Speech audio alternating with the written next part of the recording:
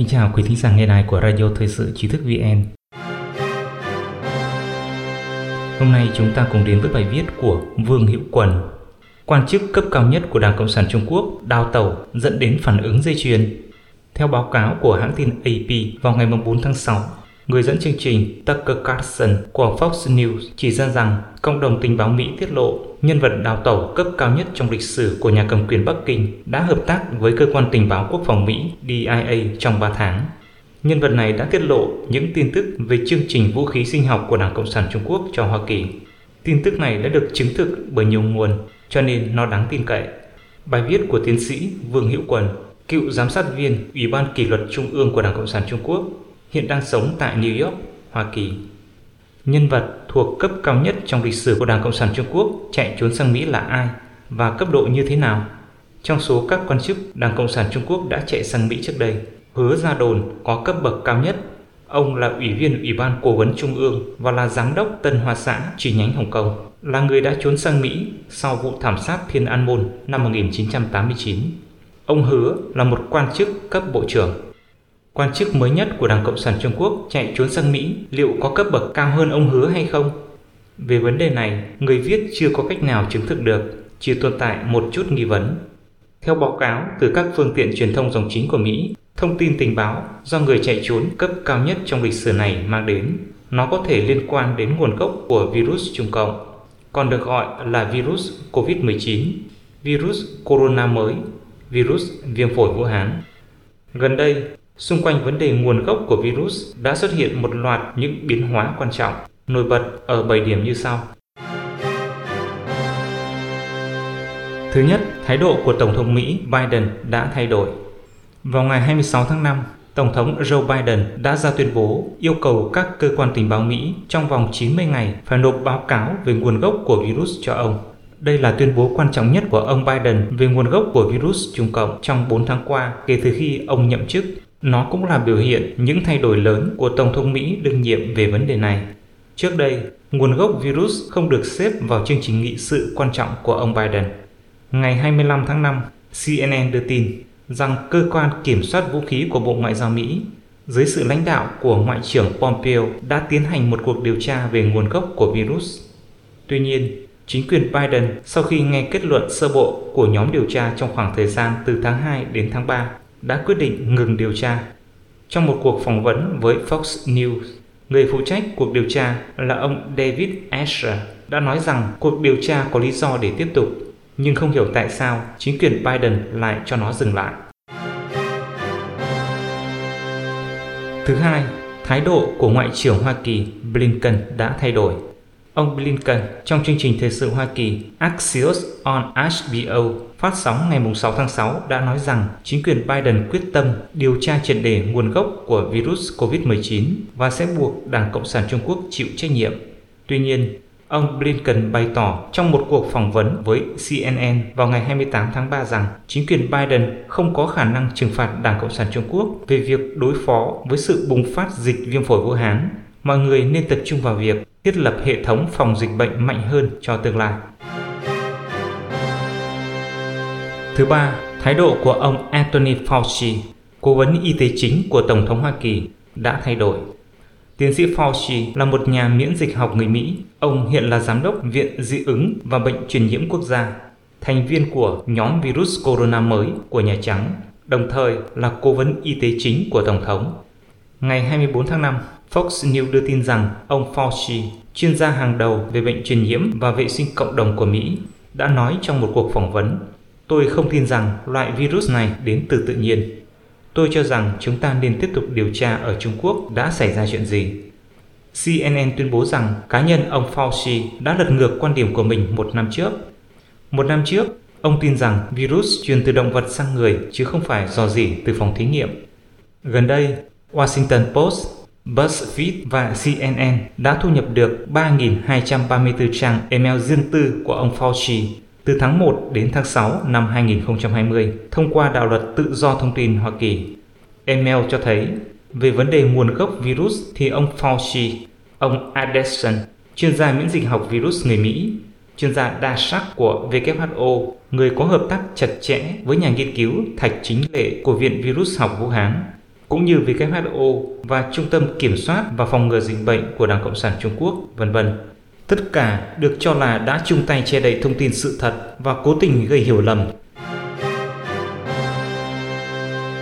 Thứ tư, các nghị sĩ Hoa Kỳ lên tiếng mạnh mẽ về việc truy cứu trách nhiệm đối với Đảng Cộng sản Trung Quốc. Vào ngày 26 tháng 5, Thượng viện Hoa Kỳ đã thông qua dự luật yêu cầu Giám đốc Tình báo Quốc gia trong vòng 90 ngày phải giải mật tất cả các thông tin tình báo liên quan đến viện virus Vũ Hán và nguồn gốc của loại virus corona chủng mới này. Vào ngày 28 tháng 5, 209 nghị sĩ Đảng Cộng hòa tại Hạ viện đã gửi một bức thư đến Chủ tịch Hạ viện Pelosi yêu cầu Quốc hội điều tra triệt để nguồn gốc của virus, đồng thời truy cứu trách nhiệm Đảng Cộng sản Trung Quốc đã che giấu dịch bệnh. Nếu chứng minh được virus rò rỉ từ phòng thí nghiệm, Đảng Cộng sản Trung Quốc sẽ phải chịu trách nhiệm về cái chết của gần 600.000 người Mỹ và hàng triệu người trên toàn thế giới. Thứ năm, tiếng nói của giới khoa học quốc tế đối với việc truy xuất nguồn gốc của virus đã trở nên có sức nặng. Vào ngày 13 tháng 5, 18 nhà khoa học hàng đầu thế giới từ Hoa Kỳ, Canada, Anh, Thụy Sĩ và các quốc gia khác đã đăng một bức thư công khai trên tạp chí Science, kêu gọi một cuộc điều tra độc lập hoàn toàn mới về tất cả nguồn gốc có thể của virus. Hiện tại, các chuyên gia virus hàng đầu thế giới, ví như Scott Gottlieb, người phụ trách Cục Quản lý Thực phẩm và Dược phẩm của chính quyền Trump, Peter Hotez, Viện trưởng Học viện Y học nhiệt đới của Đại học Baylor, Ravindra Gupta, một nhà sinh vật học lâm sàng tại Đại học Cambridge, Jesse Blum, người nghiên cứu sự tiến hóa của virus của Trung tâm Nghiên cứu Ung thư Fred Hutchinson, David Reimann, giáo sư vi sinh vật học thuộc Đại học Stanford, v.v. Tất cả họ đều bày tỏ hy vọng điều tra lại. Họ tin rằng không thể loại trừ khả năng virus rò rỉ từ phòng thí nghiệm. Thứ sáu, thái độ của các phương tiện truyền thông dòng chính của Mỹ cũng đã thay đổi. Vào ngày 23 tháng 5, Wall Street Journal trích dẫn một báo cáo chưa được tiết lộ trước đó của Cơ quan Tình báo Hoa Kỳ. Trong ấy nói rằng cả 3 nhà nghiên cứu của Viện Virus Vũ Hán đều đã nhiễm bệnh vào tháng 11 năm 2019 và họ đã điều trị y tế. Sự việc này xảy ra sớm hơn một tháng so với thời gian các quan chức Đảng Cộng sản Trung Quốc tiết lộ chính thức về sự lây lan của virus corona chủng mới. Bài báo đó nói, nội dung báo cáo này bao gồm số lượng nhà nghiên cứu bị ảnh hưởng, thời gian họ mắc bệnh và chi tiết các lần khám bệnh ở bệnh viện. Các chi tiết của báo cáo có thể khiến ngoại giới càng yêu cầu điều tra lại việc liệu virus có bị rò rỉ từ phòng thí nghiệm hay không. Tin tức này đã làm dấy lên các cuộc thảo luận sôi nổi trong các giới khác nhau ở Hoa Kỳ và cộng đồng quốc tế về nguồn gốc của virus Trung Cộng. Nhiều kênh truyền thông dòng chính ở Hoa Kỳ đều đã thay đổi luận điệu. Họ tin rằng thuyết virus rò rỉ từ phòng thí nghiệm là khả tín, cần phải điều tra thêm bước nữa. Ngày 25 tháng 5, tờ Washington Post đã đăng một bài báo nói rằng ý kiến về việc virus corona chủng mới rò rỉ từ phòng thí nghiệm Vũ Hán trước đây được xem là thuyết âm mưu đáng cười, nhưng vài tháng sau nó đã đạt được độ tin cậy mới. Vào ngày 26 tháng 5, Facebook cũng tuyên bố bày tỏ họ sẽ không xóa nội dung virus corona chủng mới là do nhân tạo ra khỏi nền tảng này nữa. Tại sao phát sinh hàng loạt thay đổi lớn như đã nói ở trên? Tôi cho rằng rất có khả năng liên quan đến người đào thoát cấp cao nhất trong lịch sử của Đảng Cộng sản Trung Quốc. Tổng thống Biden, Ngoại trưởng Hoa Kỳ Blinken, tiến sĩ Fauci, truyền thông dòng chính Hoa Kỳ đột nhiên chuyển hướng về nguồn gốc virus. Họ đã đổi giọng. Các nghị sĩ Hoa Kỳ muốn truy cùng đuổi tận. Giới khoa học kêu gọi điều tra nguồn gốc virus ngày càng quyết liệt. Khả năng lớn nhất chính là người đào thoát cấp cao nhất trong lịch sử của Đảng Cộng sản Trung Quốc đã cung cấp cho Hoa Kỳ những thông tin tình báo có sức nặng. Từ sự phản ứng kịch liệt của Đảng Cộng sản Trung Quốc đối với cuộc điều tra nguồn gốc virus có thể cung cấp chứng minh gián tiếp về vấn đề nêu trên. Từ ngày 31 tháng 5 đến mùng 4 tháng 6, Nhân dân Nhật báo đã đăng một loạt bài bình luận của tác giả ký tên Trung Thanh với tựa nguồn gốc virus corona chủng mới không thể bị thao túng về mặt chính trị. Trong đó chia thành những phần nhỏ như hành vi xấu gây rối loạn hợp tác chống dịch toàn cầu ngày 31 tháng 5, luận tội ẩn chứa dã tâm bôi nhọ mùng 1 tháng 6, tôn trọng khoa học mới có thể truy tìm nguồn gốc hiệu quả mùng 2 tháng 6, CIA hóa cho hề để lại tai họa vô cùng mùng 3 tháng 6 và tin tức có tính định hướng làm tổn hại sự tín nhiệm của công chúng mùng 4 tháng 6. Trung Thanh phát biểu những bình luận nặng ký Có thể thấy Trung Thanh có thể là bút danh của những nhân vật quan trọng của Đảng Cộng sản Trung Quốc, đại biểu cho tiếng nói cao nhất của Trung ương Đảng Cộng sản Trung Quốc. Quan điểm của tất cả các bình luận này chung quy lại như sau. Cuộc điều tra truy xuất nguồn gốc virus của WHO đã kết thúc. Báo cáo điều tra của chuyên gia WHO được công bố vào ngày 30 tháng 3 đã nói rõ rằng virus rò rỉ từ phòng thí nghiệm là cực kỳ khó xảy ra.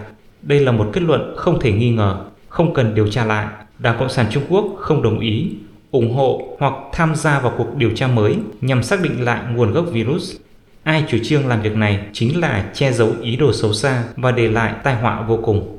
Ngày 30 tháng 3, tại hội nghị báo cáo điều tra nguồn gốc virus của chuyên gia WHO, Tổng Giám đốc WHO Tedros đã nói rất rõ rằng không thể loại trừ khả năng virus rò rỉ từ phòng thí nghiệm bởi vì chúng tôi vẫn chưa tìm ra nguồn gốc của virus.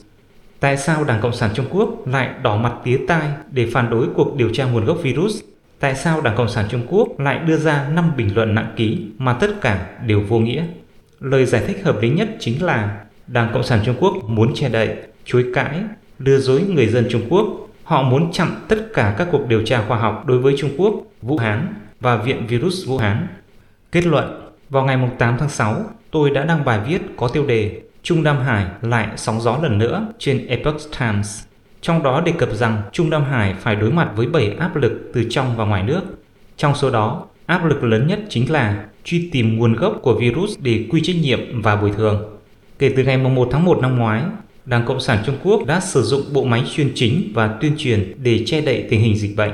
Nhưng dù Đảng Cộng sản Trung Quốc có ngăn chặn thế nào, cũng không ngăn được nhà khoa học Diêm Lệ Mộng, nghiên cứu sinh sau tiến sĩ về virus và miễn dịch học của Trung tâm Nghiên cứu Bệnh truyền nhiễm Trường Y tế Cộng đồng thuộc Đại học Hồng Kông, chạy trốn thành công đến Hoa Kỳ.